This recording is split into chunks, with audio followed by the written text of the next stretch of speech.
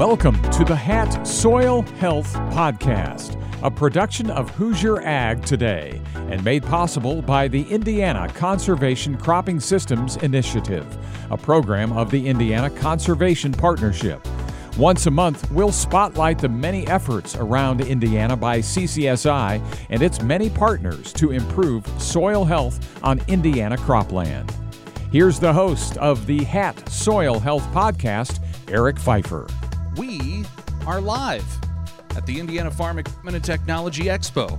I guess I should mention we're live if you're here. We're live if you're tuned in on Facebook and our YouTube channel at Hoosier Ag Today. We're not live if you're listening to this in the traditional format of the podcast. You missed the boat. Sorry, guys. You should have come down here to the Farm Expo and taken a peek at what all we had here and checked out the presentation we have for you today. It's the Soil Health Podcast. We've been doing this now for over 2 years, trying to spread the message about soil health practices and some of the benefits both to the soil, financially. There are a lot of benefits to soil health practices, and we've been trying to spread that now for over 2 years, and it's proudly presented by the Conservation Cropping Systems Initiative. You can learn more about their projects and a list of events at ccsin.org. I want to welcome the folks I have on stage with me today. We've got Mike Shooter over there to my left, your right as you're watching. And Mike, I'm trying to figure out the best way to say this. You've been at this for a long time, right? We've been no-tilling for 38 years now. So, as Lisa put it yesterday, I'm the old guy on the block now. So, well, you don't look a day over 39. I don't know how that happened. 38 years. You'd lie about other things then, wouldn't you? Mike is with Shooter Sunset Farms.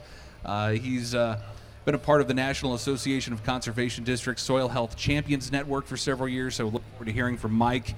In the middle here is Dan Quinn. Dan is the relatively new Purdue Extension corn specialist. We've had him on this program before. And Dan, just give folks a little bit of your background if they forget or haven't had the opportunity to listen into you. Yeah, so I've been with Purdue University for about 7 months now. Started this last spring, so I'm the new Extension corn specialist, taking over for Bob Nielsen, who's been doing it a very long time. But happy to be in Indiana. I grew up in central Michigan, went to school at Michigan State, and went down to University of Kentucky as well. So I've been above the state, been below the state. Figured Indiana's should be a hybrid between the two. Should be the sweet spot. The sweet spot, that's what it is. But yeah, happy to be here. Very good. Thanks for being here, Dan. And here just to my left is Andrew Bernzot. You recently started farming on your own in Fayette County. Let's just talk a little bit about your journey in this soil health world. What has it been like for you, Andrew? Yeah, so like you said, I just started recently farming on my own in southeastern Indiana. Worked for Rulin Enterprises out of Arcadia, Indiana for several years, and that's where I was actually able to get mainly most of my soil health ideas, I guess, from. And so worked with Rulin Enterprises for years, and then was able to move back to my home county and get started on my own, and been able to integrate cover crops and no-till into the equation, and it's been going good the last 2 years. Very good. We appreciate you being here, Andrew. And the Rulins, if you've listened to this podcast before, you've heard from them many a time. We've had them on the program talking about all of the things they do. Mike, I want to start with you. Tell us a bit about your operation. You mentioned you've been no-tilling for 38 years. What got you into this? Why did you decide to start employing some of these soil health practices? Well, I think it started out originally when we started no-tilling. You look back at the early 80s and things weren't very good then, and it gave us a chance to raise crops and not have all the expense of the equipment that we've got now. And that was kind of what started, and then we started seeing the benefits of no-tilling when we could get on the ground quicker after a rain or something that way. Went a good time, and then about 20 years ago we started strip tilling. We were just seeing seemed like we had gotten to a plateau where we weren't seeing yields increase when we were no-tilling, and decided to start strip tilling. Built a 24-row strip till unit back then, and a 24-row no-till planter, which I've been told was the first 24-row no-till planter in the state. I haven't got anything that says that, but really liked what we saw from better emergence, better growth, early growth, and then we started learning about the soil health aspects of things. Started cover crops probably 10 years ago now. Had a lot of discussions with a lot of different producers around. Rulins were one of my early mentors that I talked to a lot. But I've got, and this is a thing that we need to be emphasizing, I've got friends all over the state that are doing a lot of the same things we're doing, that we share a lot of things back and forth. And that's how this whole system's going to grow. Our operation's not in the mantra that we have to have all the latest, biggest tractors and tillage equipment to be a good farm operation. And that's, I think, part of the things we've got to get past. That doesn't mean a good operation to me. If they're destroying the soil health by the tillage that they're doing. I've gotten to studying soil biology the last 4 or 5 years, and the microbiology that's going on in that soil when we're no-tilling and cover cropping and getting the soil health where it needs to be is really part of what we haven't been able to see before, haven't been able to understand. But once we understand that, I do not want to take a piece of tillage out there and kill the zillions of friends I've got out there in the soil that's doing a lot of that's going out and getting the nutrients that are out there in the soil. We've been able to cut our fertilizer use probably in half at least, and we're not losing soil fertility. A year ago, or in the past year, I had our agronomist got a soil sample and split it in two, and he took half of it and sent it to a lab where they totally destroyed that sample and found what all nutrients are in that soil, and compared that to what we're seeing in a regular normal soil test. And it's 3 or 4 times the amount of nutrients that are sitting there in that soil for us to use that aren't necessarily available in a tillage system because we don't have the microbiology to get that nutrient and get it to the plant for us. You mentioned that you cut your fertilizer in half. That means you cut your fertilizer costs in half, which is kind of a big deal here in 22. That's Yes, a big deal. Yeah. So feel good about that. That's pretty good. And you know, Mike mentioned that there's this like network of farmers that do soil health practices and they're sharing information. Some feel like this is more of a cutthroat business. You want to, down at the coffee shop, you got to be the first one out there planting. You got to be the first one done harvesting. But farmers come together on this topic and really talk about this. And Andrew, I imagine that with your new operation, coming up on 2 years now, that probably played a big role. You mentioned the Rulins already, but just having people to talk to, that's got to be great to have. Yeah, absolutely. Like you said, Rulin Enterprises was with them, still able to bounce ideas off of them. Use Rodney quite a bit. Like Mike had said, I've been to Mike's farm before. Worked with guys from National No-Till Conference. I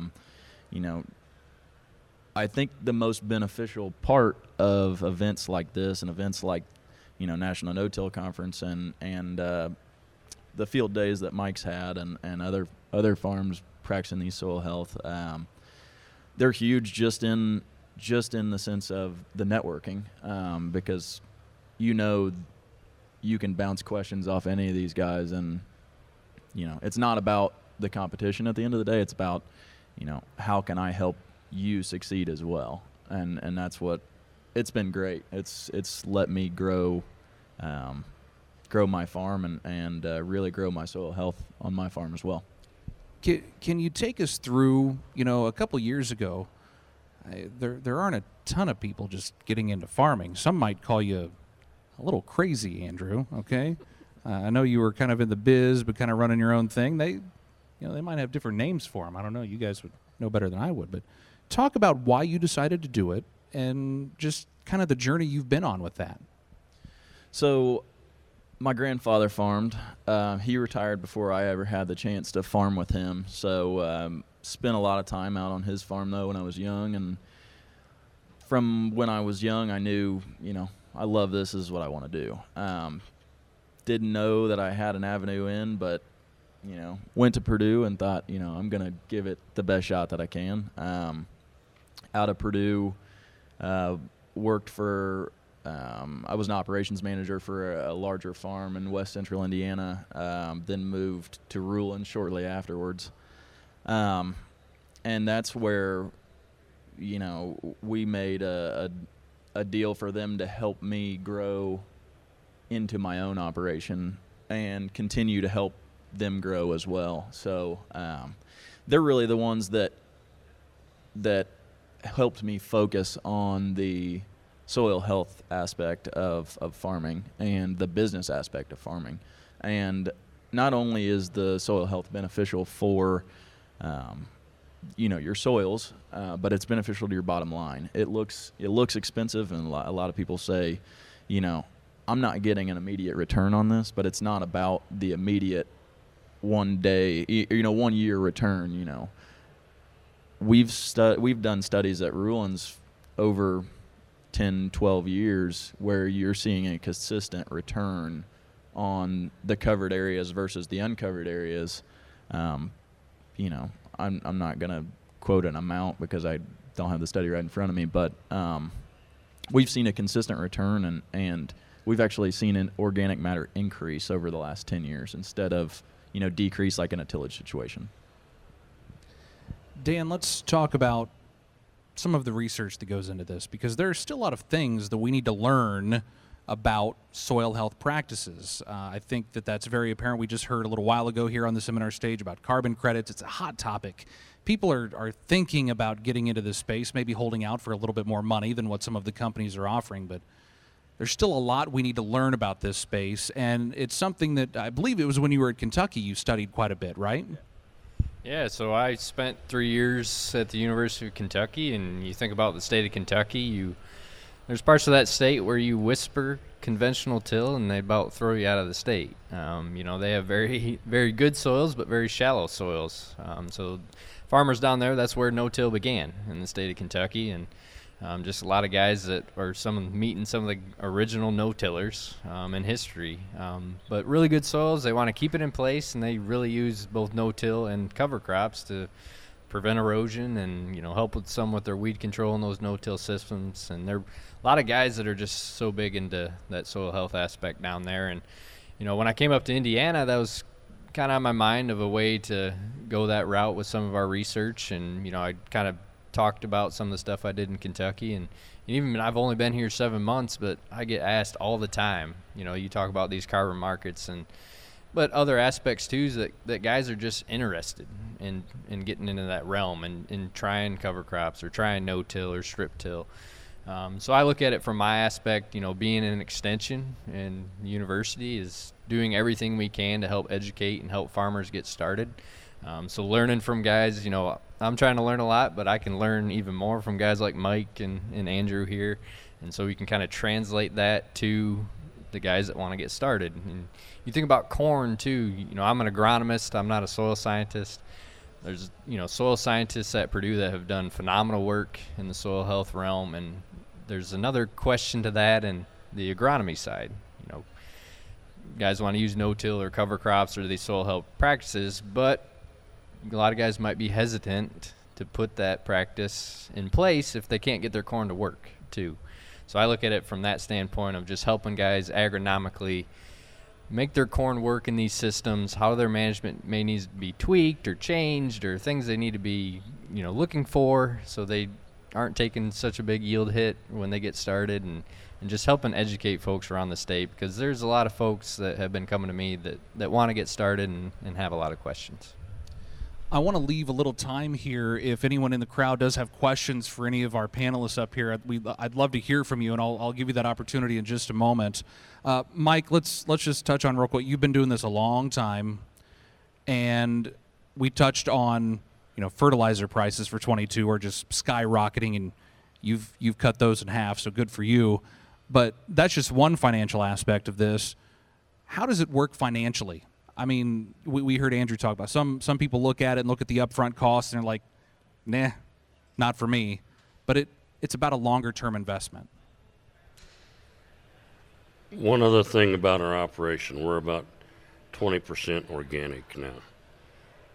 That's been a big push for us is to get that developed.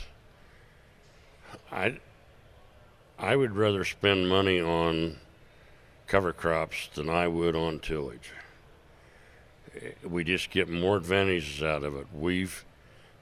Andrew talked about increasing organic matter. I think the last time I put the numbers together, and I've got a book of soil tests going back to 2000, that I think we're increasing our organic matter at least 0.1% every year. And that was really before we got into cover crops that much. I just haven't looked at it in the last 4 or 5 years, but my guess is our organic matter is just continuing to increase. We're not seeing a trail off in yields. We had the best yields this year we've ever had. We had cover crops on every acre in 21. Now, we haven't got them on every acre in 22 yet because of the fall weather, but we had one example of what we've taken from our organic trek. We had everything that going to beans this past year had cereal rye seeded ahead of it.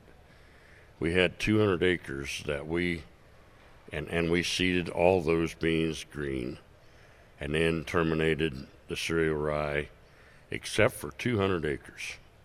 We took 200 acres and let it go. Let the cereal rye go. We actually were planting about the boot stage for cereal rye. We were able to eliminate a burn down pass this past spring on those acres and go in with a roller crimper, crimp the rye after the beans had gotten up.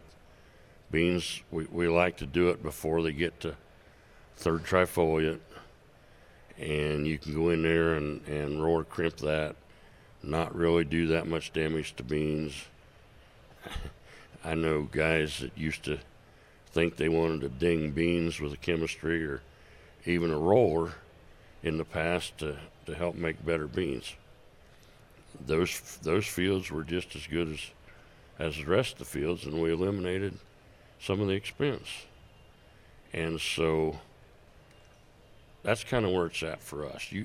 You asked Andrew about interactions. One cool thing about what's going on when we're doing organic stuff, we've got a neighbor that started into organics too.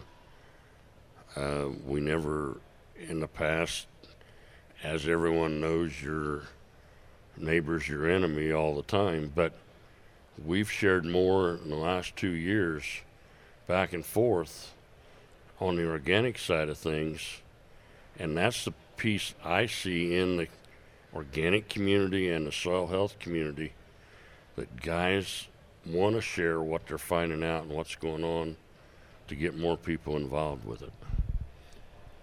Andrew, what about you from a financial standpoint, if you can answer that one as well? So, like I had mentioned before, guys see it's a big investment up front, It's a big line item there in cover crop seed and application cost. It, costs a little bit on fuel. But the one thing that I've always thought was, I've never seen a tillage pass that's under $14. When you factor in fuel, depreciation, interest, I mean, you get if you truly capture all of your costs, there's $12 to $14 is what a tillage pass costs. My average cost, and I do a little bit something different every year, my average cost of cover crop is going to be like $16, $17 an acre. So it is a big upfront cost, and there's not that immediate return. But, I'm able to utilize programs like the EQIP program through NRCS, the CSP program through NRCS. I'm only doing the EQIP right now, but it's really helped me to be able to get into the cover crop realm without having to incur those massive upfront costs of, hey, I don't have a drill, or hey, I can't convert my planter over to plant cover crops. So that's been one big help for me in, advancing my soil health. But like I said, we've done studies I did studies with Ruling Enterprises where, just in yield advantage, we're seeing the return, it wasn't immediate, but over long-term studies, we're seeing quite a large advantage on corn and soybeans across all the different cover crops. So it's been once you get past that first upfront part, there's a lot of data out there that shows that it's making money. Do we have anyone out there with questions? Anyone? Bueller? No? I'll ask another one. So we've been hearing a lot about supply chain, logistics, transportation, all of these issues that we're facing, and we talked already about the fertilizer cost, but has it been an issue for either of you guys, like cover crop supply? Has that been in short supply? Are we good on all that? Are you guys doing okay with that? Go ahead, Mike. Since we haven't got our cover crops on yet, our building's still got quite a few bags of cover crop seed in it. We did not have an issue, and some of our seed comes out of Canada, and probably the biggest issue was getting it across the border, but haven't seen an issue with getting truck transportation to get a hold of cover crops.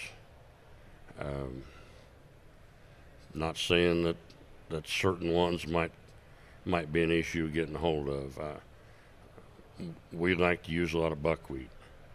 Buckwheat's one that's in a little shorter supply right now. We actually, after a field of canola we had this year, put buckwheat in there with the intention of harvesting it. And then fall hit. So that buckwheat's an already seeded cover crop for this next year. We had some double crop beans after wheat that were marginal. Time was marginal when we seeded them.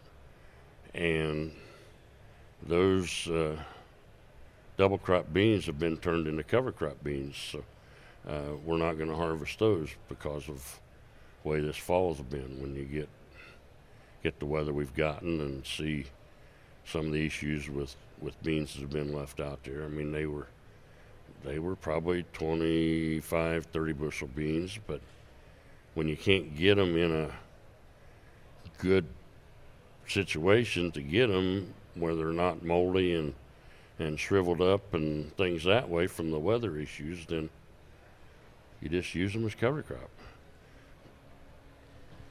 We have just a few minutes left here, and I always like to ask this of each guest. And Andrew, I'm going to start with you because you did it most recently. What advice do you have for someone who hears, oh, carbon credit, maybe I should look into that, and maybe whatever the reason might be that they want to start looking at soil health practices? What advice do you have for them to get started? So I would say, to get started, and you're asking about just getting started in cover crops, correct? Yeah. So I would say, cover crops, whatever. Yeah. So I would say, there are a multitude of reasons that you should, but find what works best for you. Not everybody knows. Nobody has a plan for you that's going to work best for you. You have to decide. You have to find what what works best for you. Like Dan was saying, he gets phone calls all the time, and there will be farmers that say, I put weed out and as a cover crop in front of my corn, and it was a disaster. I'm never growing cover crops ever again. Well, 99% of the time, they didn't do any research. They just put out weed on 200 acres that they planted corn into, and they terminated it 6 weeks before they planted corn, and it turned into a sloppy, muddy mess. And if you just do that research, and even if it's just you take that 5-acre field that you have and you plant different species on it every year, and you try something different. 5 acres isn't going to break your bank. 10 acres isn't going to break your bank if you just to put some cover crops on it. Call people like Dan. Dan's got all the resources in the world for you. He's willing to talk to you on the phone. He doesn't ever answer my calls. What's that all about? Yeah, well, I think that's another issue. Okay. All right. Caller ID. Yeah. Dan, what about you? What advice do you have? Yeah, I think just reach out to me, or if I don't know the answer, there's a lot of answers I don't know, but I can maybe get you in contact with the people that do. That's my role in Extension. That's a role at Purdue University. That's why we're here, to help farmers. And, if guys are thinking about starting cover crops, have my phone number, give me a call. I have my own website too, where we're just going to have research up and going and start next year. I think we've got cover crop trials in 4 or 5 locations throughout the state. So give me a call. Be happy to have you come out to some of our research trials, get you in contact with the people that you need to get in contact with. But I always tell guys that's why we're here, and ask me questions. And the more questions I get, and as I'm getting started, the crazier the questions I get, the more I learn as well. So I'm trying to learn everything I can so that we can hopefully help some of these guys kind of capitalize on some of these practices. Thekernel.info, correct? Yeah, thekernel.info is my website. So a little plug on that. We post every trial resource thing we can find. I try to update it every week. Every article from universities around us as well, too. So we are always trying to do everything we can to, get that information out to folks to try and help them. Very good. Mike, I don't know if you remember when you started. It's been that long ago, but how do you propose people get started? Find somebody that's doing it. If they're doing it, they're going to want to share with you what they're doing. Yeah. Soil health is almost addictive in that once you know what you're doing and understand what you're doing, you don't want to go away from it. And you want to help other people learn what you've learned. It's kind of like I said a little bit ago about organics. If you're wanting to get into organics, find somebody that's doing it. Yeah. They'll share with you. It takes a little bit of time to get into no-till. When we first started, it probably was 3 or 4 years before you really seen the benefits out of it. Now with cover crops, you can get into no-till and cover crops, and you don't have that lag in what you see in yields. So it's very doable. And it'll help your bottom line. But you have to want to and be able to make changes. Yeah. If change is tough for you, go to the next generation. and I've got a grandson that's 14, but working some in the operation, and he understands what we're doing. 2 sons that are on board with it too. Yeah. Well, if you listen to this podcast regularly, what you'll find is we try to keep a farmer as part of the podcast with perhaps, an expert like Dan. Can we call you an expert? Okay. We try to do that because the farmers have so much knowledge. And quite frankly, every farmer that I've talked with about soil health, you can just feel the passion that they have for it. So if you have questions, guys like Mike, guys like Andrew, they really are. They don't just say it. They're really here to help. So if you've got questions, I imagine they'll be around. Come tug on their shirt afterward, ask some questions. But we appreciate everyone being here today. We appreciate you three being up here on stage for the Soil Health Podcast. Thank you so much for doing this.